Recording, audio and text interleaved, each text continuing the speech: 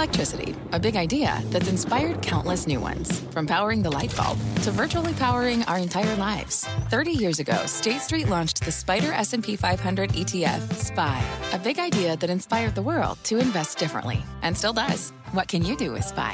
Before investing, consider the fund's investment objectives, risks, charges, and expenses. Visit ssga.com for a prospectus containing this and other information. Read it carefully before investing. SPY is subject to risks similar to those of stocks. All ETFs are subject to risk, including possible loss of principal. Alps Distributors, Inc. Distributor. You seek the key, but first, you must learn the ways of precision, craft, and performance with Acura's all-electric ZDX. With a premium Bang & Olufsen sound system up to a 313-mile range and a Type S variant with an estimated 500 horsepower, the ZDX is their most powerful SUV yet. Unlock the energy when you visit Acura.com to order yours today. My mission is simple. To make you money. I'm here to level the playing field for all investors. There's always a bull market somewhere, and I promise to help you find it. Mad Money starts now. Hey, I'm Cramer. Welcome to Mad Money. Welcome to Cramerica. Other people want to make friends. I'm just trying to make you some money. My job is not just to entertain, but to educate and teach you, so call me at 1-800-743-CNBC or tweet me at Jim Cramer. If you want to understand this market, I mean, really understand it, you need to throw away nearly everything we've learned about stocks over the past decade. I keep telling you, this time is indeed different, which means you can't take your cue from the playbook that worked in more troubled times. For example, we've developed a vicious tendency to want to give up on stocks of companies that slip up, especially after big moves, just to cut and run, sell, and never look back. But you know what?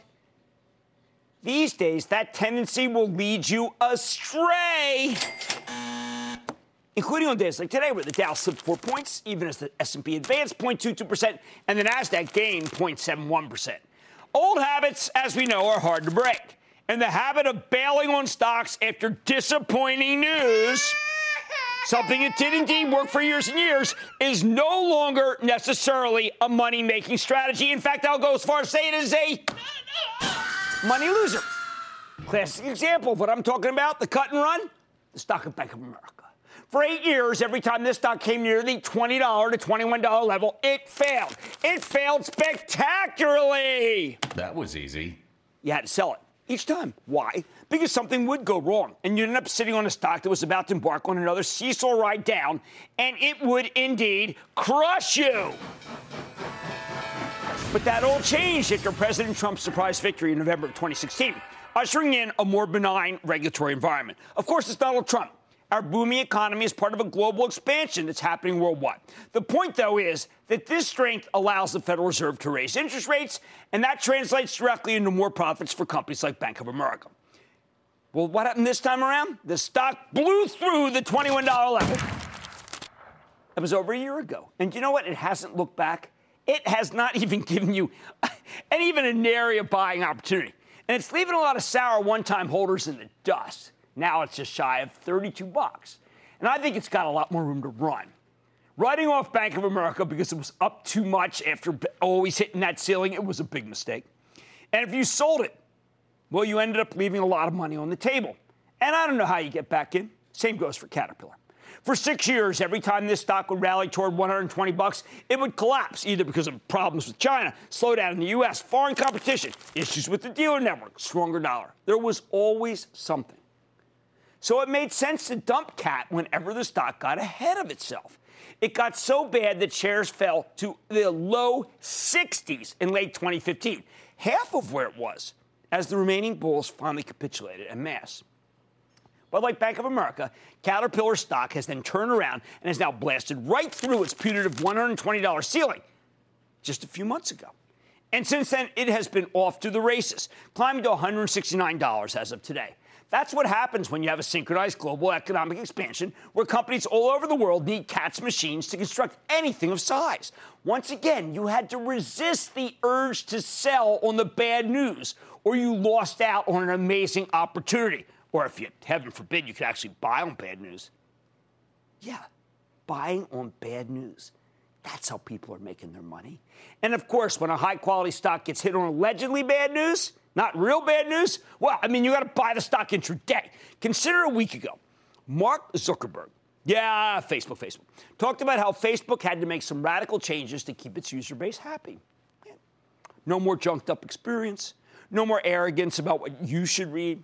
He admitted it might cause some short-term pain, but it's for the customers. He said it had to be done because the customers are what matters. Hey, old-fashioned throwback.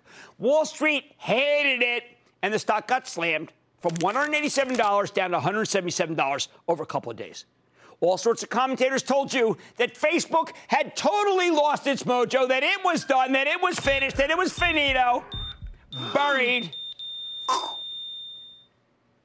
Let me ask you, what's your friends say? What's your family say? What's your wife or husband say, your kids? Well, everyone I know said the same thing. Good. I had stopped using Facebook because it was such a chore. Nearly all of them had gravitated toward Facebook's Instagram instead, leaving potentially a lot of viewers on the table. In short, Zuckerberg was responding to Facebook's need to restore its reputation in order to stay off a potential deceleration in the business. This move, he announced, is a good thing and will most likely lead to higher ad rates as advertisers push for a better user experience and therefore exposure to the company's precious worldwide audience. Plus, in the interim, Facebook's still got a lot of assets that can be monetized. Think about WhatsApp. So, of course, the stock has now come back with a vengeance. It's up more than $1 from where it was when Zuckerberg made the pronunciation of death. It's up $1 from then. You sold it on the so-called bad news, and now I have no idea how you're going to get back in. Don't look at me. Don't look at me. Okay, so let's deal with some works in progress on a go-forward basis. First, a few weeks ago, STZ, Constellation Brands, failed to make its numbers after a long streak of phenomenal earnings beats. Wines, not the company's Bedrock, Corona, and Modelo franchise, or Pacifico, were at fault. CEO Rob Sands said the weakness will be ephemeral. He's made these kinds of calls before when there's been some weakness, and he's always backed it up, this time by huge bucks, a $3 billion buyback announced here in conjunction with that quarterly report. Now, I told members of ActionAlertsPlus.com Club that it was time to buy Constellation to this dozen-point dip, which is exactly what we did for the trust. Now, regular viewers know that in my spare time, including tonight, I like to host at Casa Miguel, my small plate Mexican restaurant in Brooklyn. We sell a ton of Constellation Casa Noble tequila brand. You know that they pay less than $30 million for this incredibly hot brand, the one that everybody's trying to keep in stock? And then what did we learn yesterday? Bacardi shelled out $5 billion for Patron. I can't even move that stuff. Patron. It's like an American brand, okay? Casa Noble is Mexican. That's where tequila's from. Yet it's not even in the forecast for Constellation. Makes me think that the stock is worth a lot more than where it's currently trading. And who's even thinking about that? I mean, you had the Casamigos, you have this. This man, Rob Sands, paid almost nothing for the one that is, to me, the best and maybe the hottest. You want another? I have no idea what the post-earnings tsunami of selling in IBM was all about. But I can tell you, the quarter wasn't nearly as bad as the bears would have you believe.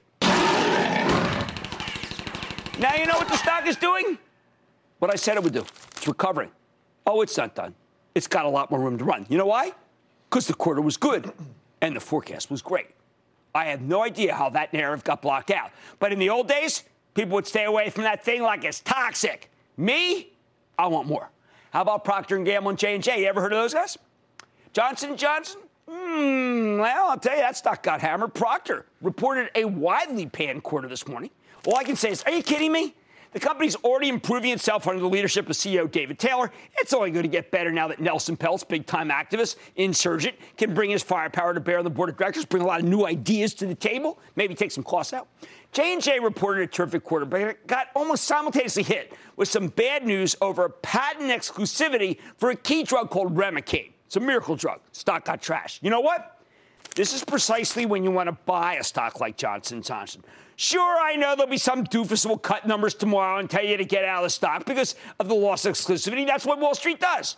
It's like, hey, I'm a doofus, sell J&J. But this stock rarely ever comes down. And what is this management going to do other than find more ways to make you money? That's what CEO Alex Gorsky's charged with, and that's what he'll do. Of course, it's jarring to see the stocks of these two iconic companies get hit. And perhaps in the market of 18 months ago, they needed to spend several quarters in the penalty box, 18-month majors before they'd be safe to own. Now, though, I'm saying that these are straight-out buying opportunities. Companies with terrific CEOs who are determined to create value see their stocks bounce back pretty quickly in this environment. It's the new nature of the beast. Here's the bottom line.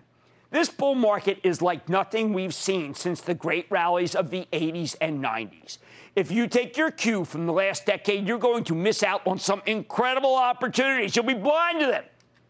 We're now in a world where bad news is good news, because bad news is the only thing that gives you enough of a meaningful pullback that you can pull the trigger, like the kinds we're seeing in Constellation Brands, Procter & Gamble, or J&J. Take advantage of them. They just don't come around often enough anymore. Brian in New York. Brian! Hello. Thanks for taking my call. Absolutely. What's going on? My questions are about Arthur Daniel Midland. ADM has received a bit of buying support here recently behind the news about a merger deal with Bunge. Yeah, with Bunge. I've been a longtime holder of ADM stock in my 401k as a previous employee and believer of the idea that the world needs grain/food logistics. So I was wondering, what is the likelihood of merger? I don't know what the likelihood is, but I want you to hold on to it. It's got a 3% yield. No, I've favored Deere and AGCO for a long time, but no sense to cut and run now. I think that the news, if they get Bunge, it's big, and if they don't, it's got that nice yield. So let's just stay in the stock. I now want to go clear across the country to Richard in Arizona. Richard! Hi, Jim. Hey, Richard. I'm looking at a company. It's about a $3.5 to $4 billion market cap. It's very profitable. About P/E ratio 5. It's Bed Bath & Beyond. Do you think I keep waiting. I thought the last quarter wasn't nearly as bad as the critics. I keep waiting and waiting and waiting for good news. I'm being paid 2.5%. Why do that? I do not think this is the level to give up on Bed Bath, even as I admit that they are the focus of the Death Star, Amazon. I think they still have some game. Anyway, down from 60 to 20. The idea of writing off a company after one bad event, it's no longer prudent. It's rash. And rash will cost you a lot of money. Mad Money tonight. It's an under-the-radar player operating in some of the hottest areas of tech. I'll reveal the name just ahead and you'll love it. Then Netflix may be hitting all-time highs, but I'll tell you why it's bumming me out. And the backdrop in oil seems to have changed on a dime. I'm going off the charts to see if we're celebrating the move too soon, and maybe it's time to ka-ching, ka-ching. So stick with Cramer. Don't miss a second of Mad Money. Follow @Jim Cramer on Twitter. Have a question? Tweet Cramer. #MadTweets. Send Jim an email to madmoney@cnbc.com or give us a call at 1-800-743-CNBC. Miss something? Head to madmoney.cnbc.com.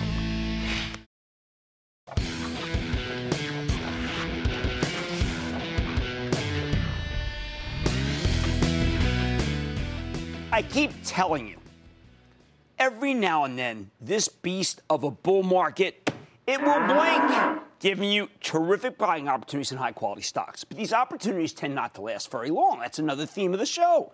You have to be ready to pounce. Buy! Or else you'll miss your chance to get a lower price than you deserve. That's why tonight I'm going to go right into the heart of the beast. I'm going to set one up for you, tee it up for tomorrow morning. I'm going to tell you about TE Connectivity, symbol TEL. It's a major electronics manufacturer that reports tomorrow that you've never heard of. I expect TE Connectivity to give us a good quarter.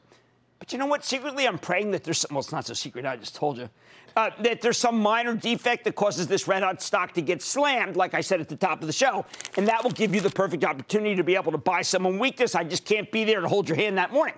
Frankly, this is how I feel about so many stocks these days.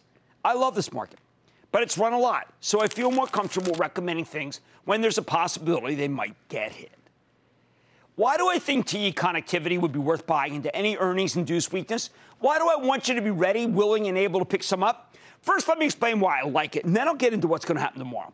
TE Connectivity, a.k.a. the artist formerly known as Tyco Electronics. Was spun off by the old Tyco International when the company broke itself up more than a decade ago. It has exposure to a lot of terrific businesses, including all sorts of electronical components for the transportation, industrial, and communications markets, especially connectors. What the heck's a connector? Now, if I were a science teacher, I'd tell you a connector is anything that completes a circuit, allowing electricity or an optical signal to go where it's needed. But in practice, connectors protect the flow of power and data within a huge range of products. If it runs on electricity or processes information, you better believe it got at least one connector hidden inside. We're talking everything from the simplest light bulb to the most complicated piece of industrial machinery to the smartest supercomputer. That means TE connectivity ends up having a lot of exposure to one of our favorite concepts, the IoT, the Internet of Things, the connected car, and the electrification and digitization of the developing world, as well as the connected home. These are some red-hot areas, which is why the stock has been such an incredible performer. In fact, I go so far as to say that TE connectivity is one of the best-performing stocks that you've never heard of. It's rallied 14% in the last 3 months, 43% over the last 12 months, and it's almost doubled since the last time I recommended it in September of 2013. That significantly outperforms the S&P 500. That was up about 67% same period. Makes sense. Just consider some of these end markets. TE Connectivity gets 40% of its sales from the automobile industry, where they benefit from the increasing complexity of modern cars. As we put more and more electronics inside our vehicles, TE Connectivity gets more and more business. That means they're making a killing off of the rise of hybrids and electric cars. On average, the company has about $60 of content per vehicle. But for electrics, it's $200 per vehicle. And for the highest-end electrics, like Tesla, it's $300. And that's just their connectors. The company also makes sensors that for the automobile and industrial markets that are really growing rapidly. What else does it have? TE Connectivity has exposure to industrial equipment, aerospace and defense, oil and gas, utilities, electrical devices, medical devices, and communications.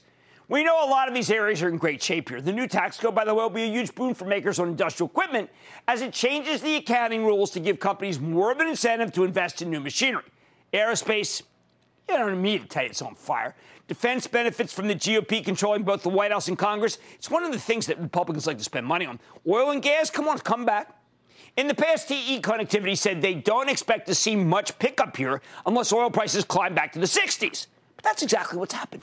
The company's got components inside all sorts of networking and connectivity equipment, an area that's growing like a weed thanks to the rise of the cloud and the data center. That's a lot to like. And it's also why these guys have been generating steady mid-single-digit organic revenue growth. Throw in rising margins, courtesy of efforts to focus on more profitable business lines, and you get mid-teens earnings growth. Hard to find among the old line industrials. What makes me feel confident about TE Connectivity right now on the eve of the quarter? I mean, why in the world would I recommend it less than a day before the company reports its earnings? Where's my gun? I have a gun to my head. All right, I have a Smarties to me. I can't find my gun. Anyway, because we had just heard from TE Connectivity at the first Analyst Day in the 4 years, first one in 4 years, on December 13th, the company told a very compelling story. That was less than 3 weeks away from the end of the quarter.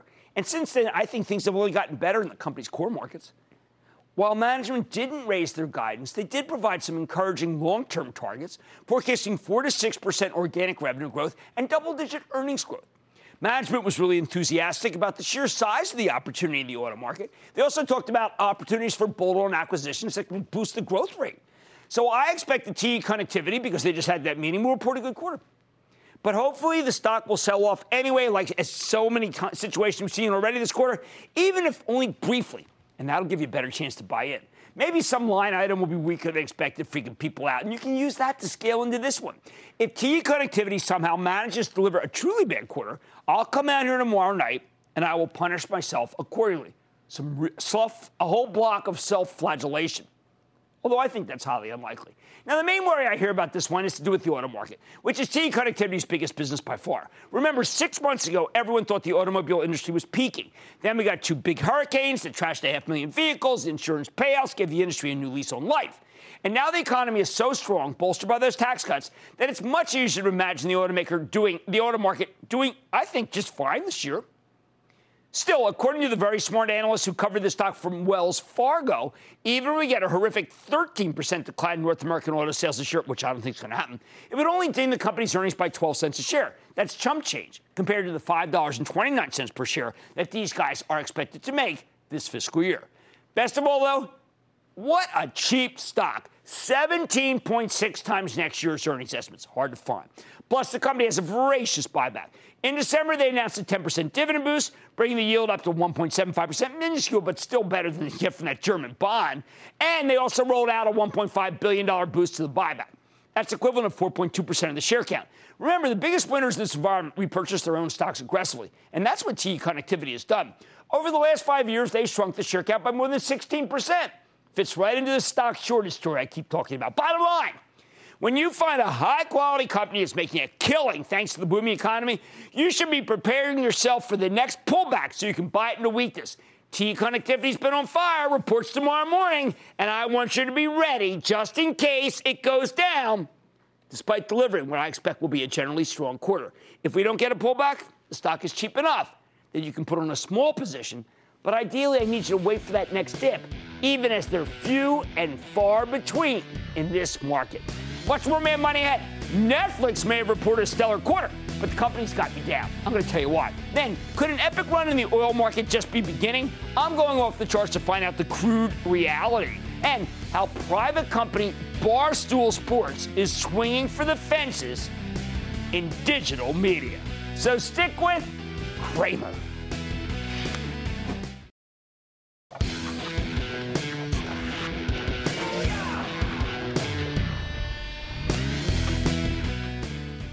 Normally, I love it when my favorite stocks surge higher. But today's 10% run in Netflix kind of had me bummed out. Don't get me wrong, the company just reported an insanely good quarter.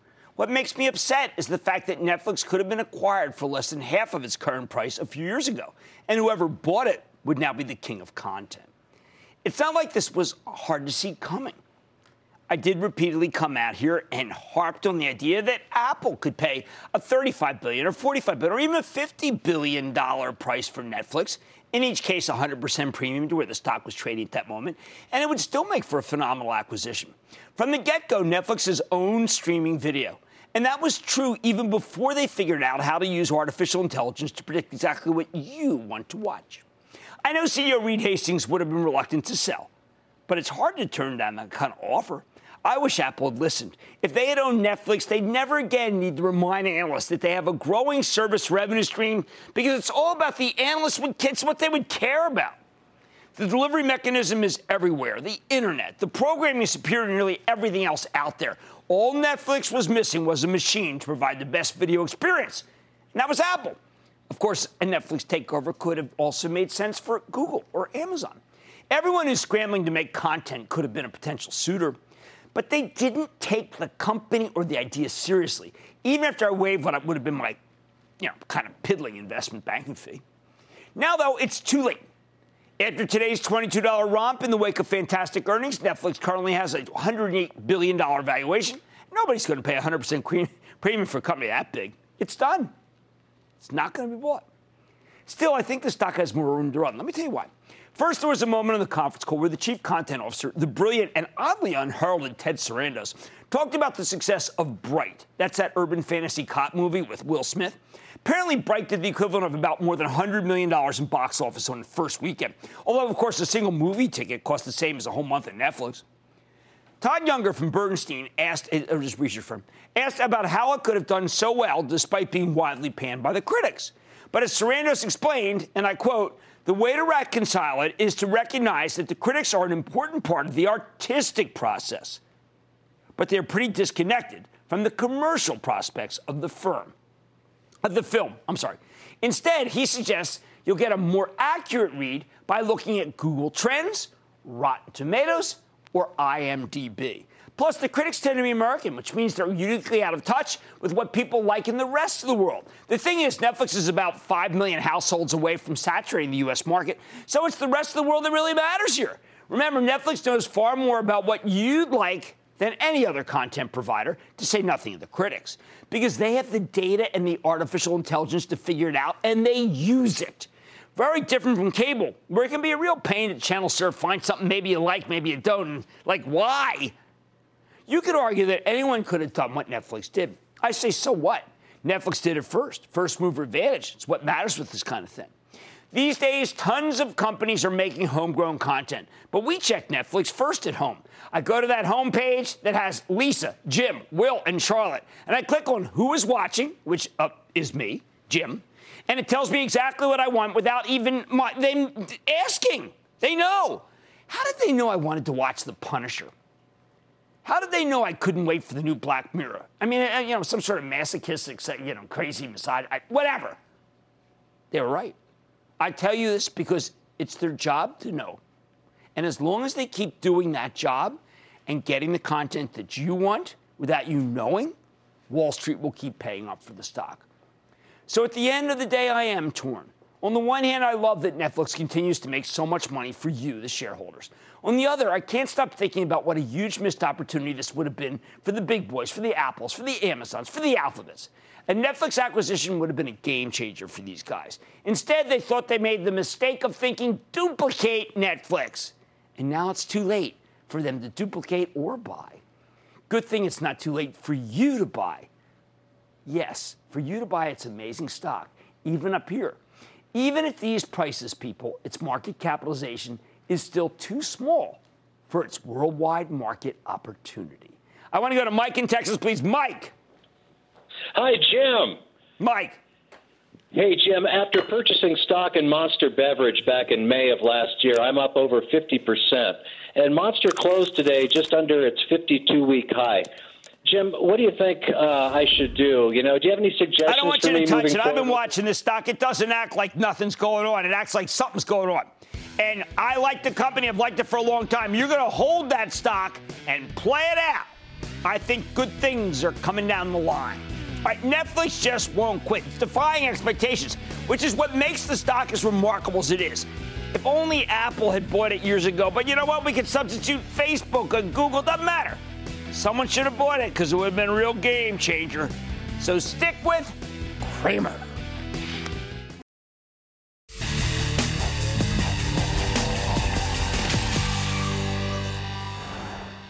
We needed to talk about the remarkable resurgence in the price of oil. With crude surging back to $64 a barrel, I think it's safe to say that the industry has turned, and it's turned on a dime. For most of last year, we gotten used to oil bouncing around between the low 40s and the mid-50s. Every time it would rally to the higher end of the range, you'd hear bulls claiming that oil was ready to rebound, to break out, only to get burned as producers flooded the market with supply at those levels, and the price came tumbling back down. Late last year, the oil bulls finally started giving up. So, of course, that's when we got the real recovery. And boy, oh boy, has the backdrop changed for oil. Last year, the big story was the supply glut. Now, suddenly, we have a supply shortage, and that's thanks to a combination of a higher demand from a roaring economy and instability in major oil-producing countries like Nigeria and Venezuela. The latter's output is at a 30-year low. With all these forces, not to mention low inventories and record outflows from the big energy hub in Cushing, Oklahoma, oil has surged up to $64 a barrel for the first time since 2015. So what's next for the price of crude? Does it make sense to jump on the bandwagon here, or should we be concerned that maybe the oil market is experiencing something on the lines of irrational exuberance? Tonight, we're going off the charts to answer that question with the help of Carly Garner. She's a brilliant technician. She's the co-founder of DeCarly Trading, the author of Higher Probability Commodity Trading, someone who writes with me at Real Money, and a chartist with a terrific track record when it comes to the price of crude. Garner's worried that the same animal spirits luring speculators into high-flying stocks and even cryptocurrencies may have migrated to the oil market. Bad holders. First, let's take a look at this weekly chart of West Texas Intermediate crude, which includes the Commodity Futures Trading Commission's Commitment of Traders report, or the COT report. Here we go, down here. Remember, this is the report where they show you the net long or net short position or three groups of traders. The large speculators, okay, and those are this green, meaning professional money managers. Small speculators, okay, and that means home gamers. And commercial hedgers, people in the real business, companies that need to buy or sell futures contracts for business reasons.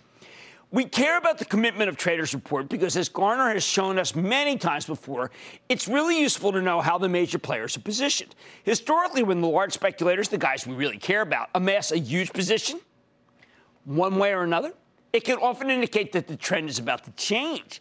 Makes sense. When everybody's long or owns, that means there's no one left to buy. When everyone's short, no one's left to sell. In the past, Garner's used these figures to predict the direction of oil with surprising accuracy.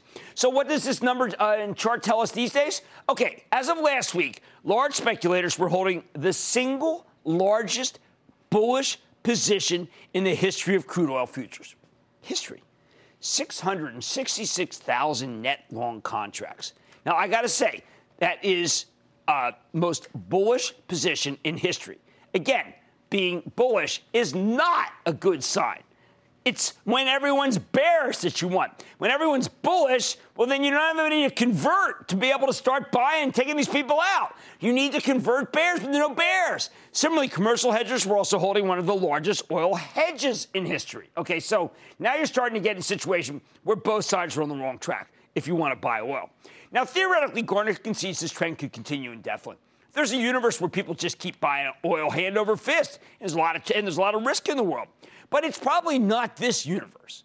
In reality, sooner or later, the trade will have to unwind. And as Garner points out, when one of these massive speculative bets in oil unwinds, you do not want to get caught in anywhere near the blast radius. How bad could it get? All right, get this. Those 666,000 futures contracts, they represent a huge number of potential sellers if things go south. If these speculators start liquidating, Garner suspects it could push crude back toward not 60, but $50 a barrel, possibly even lower if the fundamentals take a turn for the worse. But she's very careful to point out that the fundamentals don't actually need to deteriorate for the price of oil to get slammed. Everything could stay the same as long as these speculators feel the need to take profits aggressively. They could crush the price of oil. In other words, shouldn't be this high. Now, there's another dynamic here, which is that the weak dollar has been very good for oil prices. After all, crude is denominated in dollars, right? So check out this daily chart of oil versus the dollar index futures, which measures the greenback against a basket of foreign currencies. Look at this correlation. As the dollar plummets, oil's been surging. But Garner notes that the pendulum tends to swing both ways. She thinks that the dollar has now slithered down to areas where it should be able to find a floor of support. If the greenback stops falling, well, that will remove a major prop underneath the oil rally. So you should get that reversion to the mean. The other thing is that the correlation is very strong at the moment. Over the last 30 trading days, the dollar index and crude have settled in opposite directions roughly 90% of the time. But Garner points out that over the previous 6 months, the negative correlation was more than 50%. Well, it's kind of like 50%. In other words, we've gotten to extreme levels, and Garner thinks that makes a snapback in the dollar seem more likely. If the dollar bounces, then oil should go down, at least according to this comparison. Now take a look at this weekly chart of the dollar index. Even though the greenback has been making lower lows since 2015, I don't like the greenback, I like the euro. Garner notes that it's always tended to find support as it approaches 90, which is where it is right now. That's why she thinks it has a chance of reversing course sooner rather than later, which again be bad news for oil. Finally, how about the weekly chart of the crude oil futures themselves? Even taking this picture in isolation, Garner thinks that there's little reason to be bullish about oil here. Sure, crude seems to be on the brink of a breakout, right under its ceiling of resistance. But Garner says breakouts tend to be the exception rather than the rule. Meanwhile, the relative strength index, or the RSI, an important momentum indicator, is above 70 for the first time since mid-2011. This is a classic sign that oil's gotten overbought, meaning it's come up too far too fast and is now due for a pullback. In addition to being overbought, the price of crude oil is hitting resistance as marked by the 2015 swing of how high it went, and the uptrend channel has been traveling in since the 2016 low. Jeez, it's going to halt here. Bottom line, put it all together, and Garner thinks the chances of a continued oil rally are pretty darn slim. And by the way, the long-term futures suggest the same thing. When you look at the price of crude out 5 years, prices are much lower. The charts, and especially the huge net long position in the CFTC's Commitments of Traders report, make Garner worry that oil could be ready and primed for a pullback. My view? Proceed with caution. Mad Money's back after the break.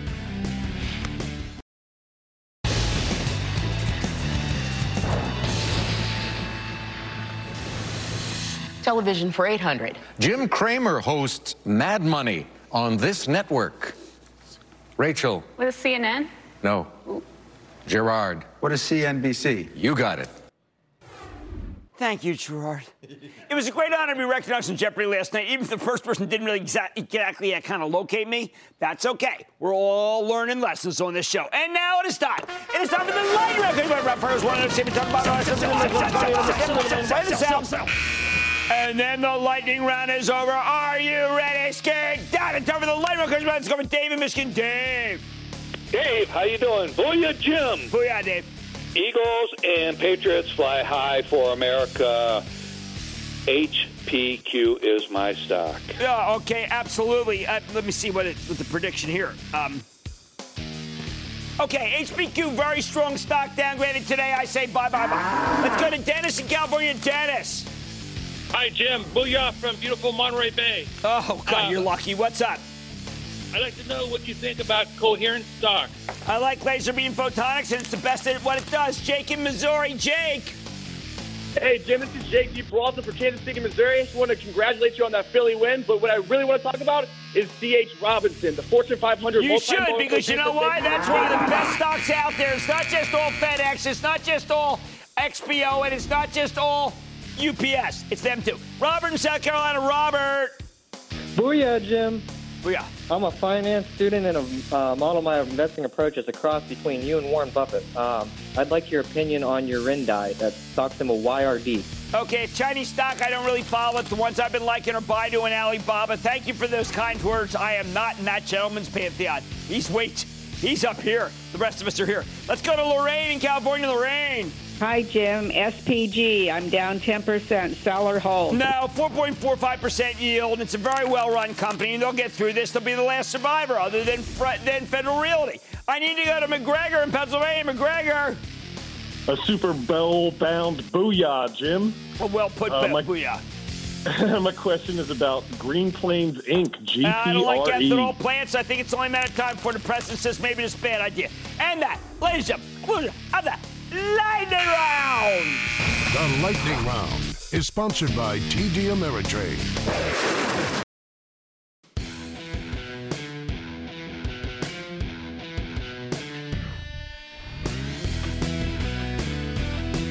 All right, what resonates with millennials? That's something you should be thinking about all the time because millennials are now the largest demographic in America, and the older ones have been in the workforce long enough to have real money to spend. The future belongs to them. What can you do? And at this moment, at least, when it comes to the male half of the millennial demographic, and increasingly, by the way, the better half of the country, too, nothing is more appealing than a site called Barstool Sports and a company called Barstool Sports. It's a comedic brand, it's actually larger than that, that's grown from a local Boston newspaper to a regional blog to a diversified, natural, and national media property with its own channel on Sirius Radio. It's a video series, it's merchandising, and big-time advertising and sponsorships, and perhaps the most fun site you're ever going to go to, even as they are totally on the edge and out there, like, frankly, we all secretly dream to be, don't we? It's a privately held company, massive cult following. I think we can learn a lot from them, a lot about hard work that they do. Even if they're Patriot fans, it's all right. So let's take a closer look with Dave Portnoy, founder of Barstool Sports, and Erica Nardini, Barstool's CEO. I don't think I've ever had a pre-show larger interest than both of you guys. Welcome, Mr. Portnoy. Welcome, Ms. Nardini. Thank you. Got to go with that. Now, all right, I want to have a real conversation. I am fascinated by this. I'll tell you why. Because, we book a lot of guests. And frankly, people say, oh, that's nice. Do you like the stock? You guys are known for breaking through. How'd you do it? And tell people how you can break through, too, like Damon John said last night, but it's not easy. Well, yeah, I think a lot of it's the authenticity of what we bring to the table. I've been doing this for 15 years, so I started handing out newspapers outside of subways. I'd wake up at like 4 a.m., hand out papers. I'd then write. I had a million different aliases for myself because I didn't want people to know I was doing it all myself. So sales, marketing, it was all Devilfish Dave. That was a name I had. So stupid in hindsight, but I didn't want people to know it was all me. Then I'd hand out papers when people went home in the subway, and it just grew word of mouth. There was no grand plan, really, but it was just hard work. Natural. Yeah. It's natural. And we're all used to phony. We're all used to things that aren't authentic. Now, you come at the company, and you're one of how many people interviewed and how many women? I was the only woman, and I was the end of a line of 70-ish people looking for this gig. And how did you know about it? I know you were at AOL. You had a very distinguished background in online publishing. How did you guys know that this was a good fit? I was a fan of Dave since the beginning when he started the paper. Barstool, to me, is what guys say. It's how they think. It's how they talk. It's what they love. And here was this guy who took a bet on himself and strived to build something, and I wanted to be a part of it. We are now in a moment where if you want to sell something, you have to truly do experiential. You guys have managed to marry the concept of an exciting place to go, and really you can do it through Facebook. It's not necessarily the site. I like site, but you figured out a way to sell without making us feel like we're being sold to. How did you come up with that? In a weird way, we do it by telling you we're selling. We've always been very genuine with the audience, which is, hey, if you don't come support this, we may disappear tomorrow. We need our group of people to appear to be an army. It grew loyal, and they want us. They liked reading it. But we're pretty authentic and in your face. Hey, we got to sell this. We got to make money. Get behind it, support it, and we'll keep being us, I guess. Okay, so when they're playing the Jags, okay, and you make fun of the Jags in a brilliant way, and I also love that Jag in the tree. I mean, this is a national phenomenon now, right? I mean, no one just says, I hate those guys. They're Pat fans. I think they say, I like those guys. They're real. Yeah, people love us. They hate us. Right. But you have to respect what we've built, and we've done it because we're on the same level as our fans, and that's why they buy. And that's why they watch, and that's why they read, and that's why they listen. Why aren't these big advertisers scared? Why aren't they afraid of associating with someone who's so genuine that you can't control? I think some are afraid, but the ones who play with us and the ones who get involved break through, which is what we've done, and we enable brands to do that with us, and Dave's been doing that with brands since the beginning. And there's an appetite for it. We've been doing it for 15 years, so advertisers were scared in the beginning, but it's moving our way. I think it's just so much clutter that we resonate with people, and you can't argue with the results. Well, we want to talk about the results because, again, I want people to be you as best as they can, and it's working financially, right? Now, you're raising money. You have aspirations to be what with this money? Well, I'd like to sell the company for at least $250 million, then retire and go live in golf. But Clooney sold his lousy tequila for $1 billion. Yeah, but Clooney's Clooney. That was like a tequila brand. I mean, I'd be happy then to go do something else. If Erica wants to sell it for $1 billion, let her. I'd be all happy about that. You feel constrained by that ceiling? No. Look, we are a huge brand. We're a big media company. A huge brand. We are a huge brand. And the other thing is we're not, because we have a loyal audience that has been with Dave for 14 years and all of our guys, Big Cat, KFC, our whole roster, we can do anything. We can become a commerce company. We can sell shoes. We can be an alcohol brand. Right. We can create a boxing promoter. There is nothing that this company can't do because we have an audience, we listen to them, and we create only for them. Okay, let me ask you this. I spent a lot of time trying to get rich, okay? I admit that, all right, because I didn't have any money. I want to get rich so I can tell the truth. Telling the truth is a great gift, isn't it? And why aren't you more afraid? Why aren't either of you more afraid? Well, I can speak for me. As we grew, nobody could fire me. So, when people complain, they say, well, I'm going to tell your boss and we're going to get rid of you. It's like, well, I am the boss. Nobody can get rid of me, so there's nothing you can do. When I took the investment from Chernin to begin with, and we had Who's a wild man? Yeah, and we had a lot of people approach me. I was never interested. They made it very clear they bought into the voice. So for me, that was a powerful combination. A great investor, a great backer with pockets who believed in what we were saying. For me, that was the perfect marriage. And that's why we haven't changed. We haven't backed down at all, and why we still get in trouble a lot. But we stayed true to who we are. And for a woman in a rough and tumble world of male so-called dominated journalism, fearless, not worried? Not worried. Fearless. Not worried at all. The only people that matter is our audience. And they're the only ones who can hire us and fire us, so we stay true to them. Oh, that's great. Okay, one last question. Any chance at all, in either of your eyes, that a dynasty that has been on for quite some time might possibly wane, let's say, a little less than 2 weeks from now? I'm glad you asked. I brought you a gift because this is a prediction show, a stock show. So we brought you a T-shirt, and this would be... It's going to show what I want, isn't it? This is going to have my score here for the final. So right here, this is my gift to you coming on your show, and this is what we have. You're fired. In 2 weeks. You're fired from my show. This shirt is for you. That you can put that right on. Well, you know what? This be one of those, that could be a great revenge item too. Yes. On eBay. How many of these you made? One. Just one. Well, that's 101 for you. I got guys who will pay $1 million if it turns out to be. Maybe it's time to That'd be an unbelievable I want to score. congratulate you on everything Thank you do. you. I am Thank not kidding. Appreciate You are it. what I want people to be, okay? Because you own yourself.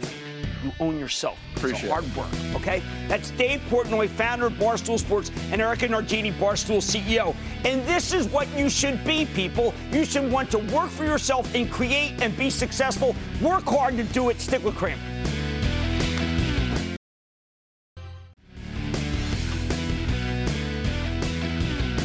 All right, after the close, a couple disappointments. Texas Instruments, that's a rare miss, and the stock is headed down. I'm not sure quite yet whether it is time to be able to take the plunge, because that one, was a real surprise. And then United Airlines, United Continental, that not a total surprise, but that group's been so red hot. I thought a rising tide would lift all planes.